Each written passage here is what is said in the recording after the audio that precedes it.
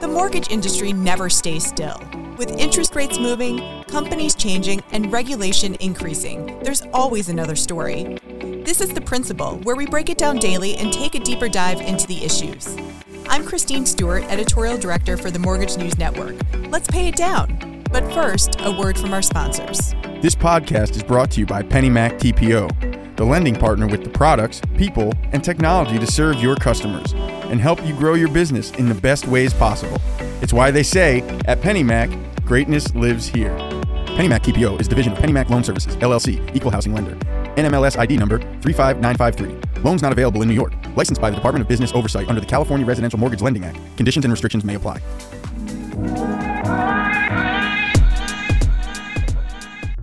loanDepot, the nation's second largest retail mortgage lender, cut nearly 4,000 jobs since the end of last year. But it wasn't enough to save their wholesale lending business. On Tuesday, the company reported second quarter losses of more than $200 million and told brokers that October 31st will be the last day it will fund loans in its wholesale pipeline. Welcome to The Principal. I'm Christine Stewart, and today we're talking with editor Dave Kraszewski about Tuesday's earnings call. Hi, Dave. Hi, Christine. Thanks for having me on. So tell me about what happened during this earnings call. Well, it was pretty shocking for a lot of people. It wasn't really a huge surprise that loanDepot reported their second consecutive quarterly loss for 2022. But right at the top was the shock that they were announcing they were going to get out of the wholesale lending business. They basically said they're going to try to focus other areas and that they can get some cost savings from doing this. So they're going to essentially end the business by the end of October. And what does this mean for brokers? Well, at loanDepot, it means a lot of them are out of work. They've been, they announced in July what they called their Vision 2025. And it's kind of a reorganization of what they're doing and how they're doing it. And as part of that, they said they would be reducing their staff significantly. At one point, they had more than 11,300 employees. And by August, I guess that was down to about 7,400. But they're talking, which means they've laid off almost 4,000 people, but they're not done. They still have another roughly 900 jobs to go, maybe more, to get to 6,500 or below, which is what they had expected to be by the end of the year. So they ended their wholesale line. So what does this mean? Where are they focusing now?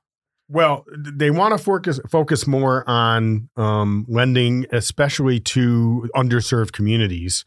The CEO, Frank Martell, called it purpose-driven lending. And they're kind of pivoting to especially help like underserved communities like Black and Hispanic communities. And that's more retail than wholesale. So that's where their efforts are going to be focused. And again, they're still dealing with these losses, so they need to make sure that they can reduce their expenses. And the Vision 2025 plan had a target of reducing expenses by about $400 million, $375 million to $400 million. And Martell said they were on track to accomplish that by the end of the year. So if you are an employee at loanDepot, you are concerned about what this future holds for you. If you work in wholesale, you're definitely concerned. You're looking for a new job. But again, they're not wrapping everything up until the end of October. They had about $1 billion worth of loans in the pipeline. The company said yesterday that they will fund all of them. So that's going to take some time to kind of clean out that pipeline, get it all funded, and get that squared away before they can shut things down. But they're not as of yesterday, they stopped originating any loans. That's right. And they're going to close their Mello broker portal by the end of the year. Wow. So that's big news. But this isn't the first company that has made such an announcement. No, it's been an interesting summer, to say the least. In June, you had First Guarantee Mortgage shut down. If you recall, that was the company that held a virtual meeting with 400 employees and told them within 10 minutes that they were all out of work. That was followed in July by Sprout Mortgage. They laid off about 600 people and said they were closing down, although we still haven't seen them file for bankruptcy or anything at this point. But there is some lawsuits against them for not giving enough notice to workers. Both companies actually face that issue. Don't miss the nation's largest show for successful mortgage pros. Originator Connect returns to Planet Hollywood in Las Vegas, August 18th through the 21st. See us at originatorconnect.com. It's simply the greatest mortgage conference in the known universe. originatorconnect.com. Right. It was that day they were done. Their emails were shut down. They were unable to. Yeah. And in some cases, like FGMC, they weren't paid for their last week in with the company. So that's an issue. So that's not necessarily what's happening with loanDepot. loanDepot was like, we're winding this down. Let's get ready for this. Right. They're not necessarily booting people out the door. But again, at least not so abruptly, but it's going to happen. And again, they have worked hard to get their numbers down to a more manageable number. They're consolidating a lot of positions, consolidating the work of different lines under specific people, trying essentially to reorganize and streamline what they're doing and how they're doing it. If you're a broker in the industry, I mean, are you nervous, even if you work for not necessarily loanDepot, but another company right now? I mean, do we expect to see more of this? Well, it's interesting. There are companies that are hiring. Angel Oak, for example, is hiring and has been advertising for more people.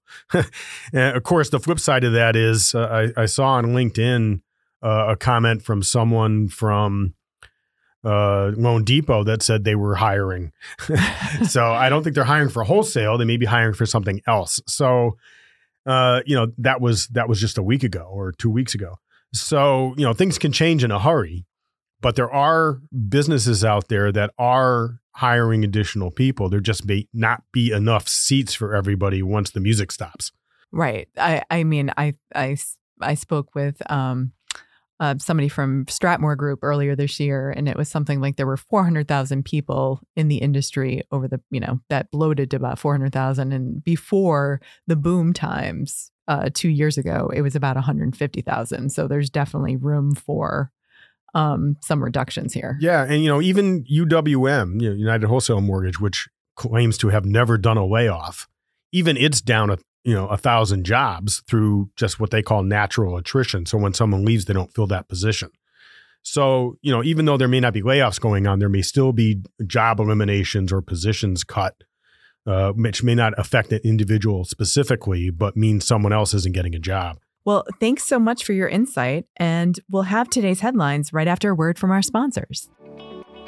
This podcast was brought to you by PennyMac TPO. Visit tpo.pennymac.com to learn more about becoming a partner and starting your journey to greatness.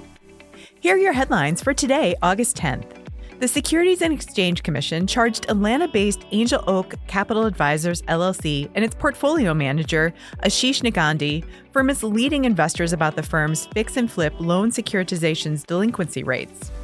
Angel Oak and Nagandi have agreed to settle charges and pay a penalty of $1.75 million and $75,000.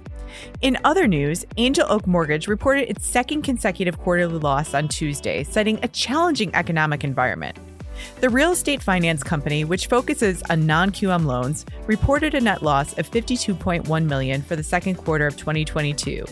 That followed a net loss of $43.5 million in the first quarter. The Consumer Price Index for all urban consumers was unchanged in July on a seasonally adjusted basis after rising 1.3% in June. In addition, over the past 12 months, the All Items Index increased 8.5% before seasonal adjustment, more than half a point below the 9.1% rate from June. The July rate was also below the 8.7% annual increase expected by economists. Mortgage applications increased from a week earlier as mortgage rates increased, according to the MBA.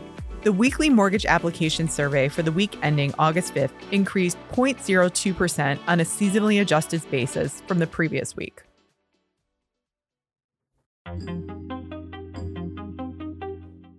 This has been The Principal, a Mortgage News Network podcast. All podcasts are produced by TG Kutamperor, Matthew Mullins, and Sarah Wollock. Mike Savino is head of multimedia, and Christine Stewart is editorial director. The opening theme was Status by Jamie Bathgate, and the music you hear now is Glossy by Skygaze.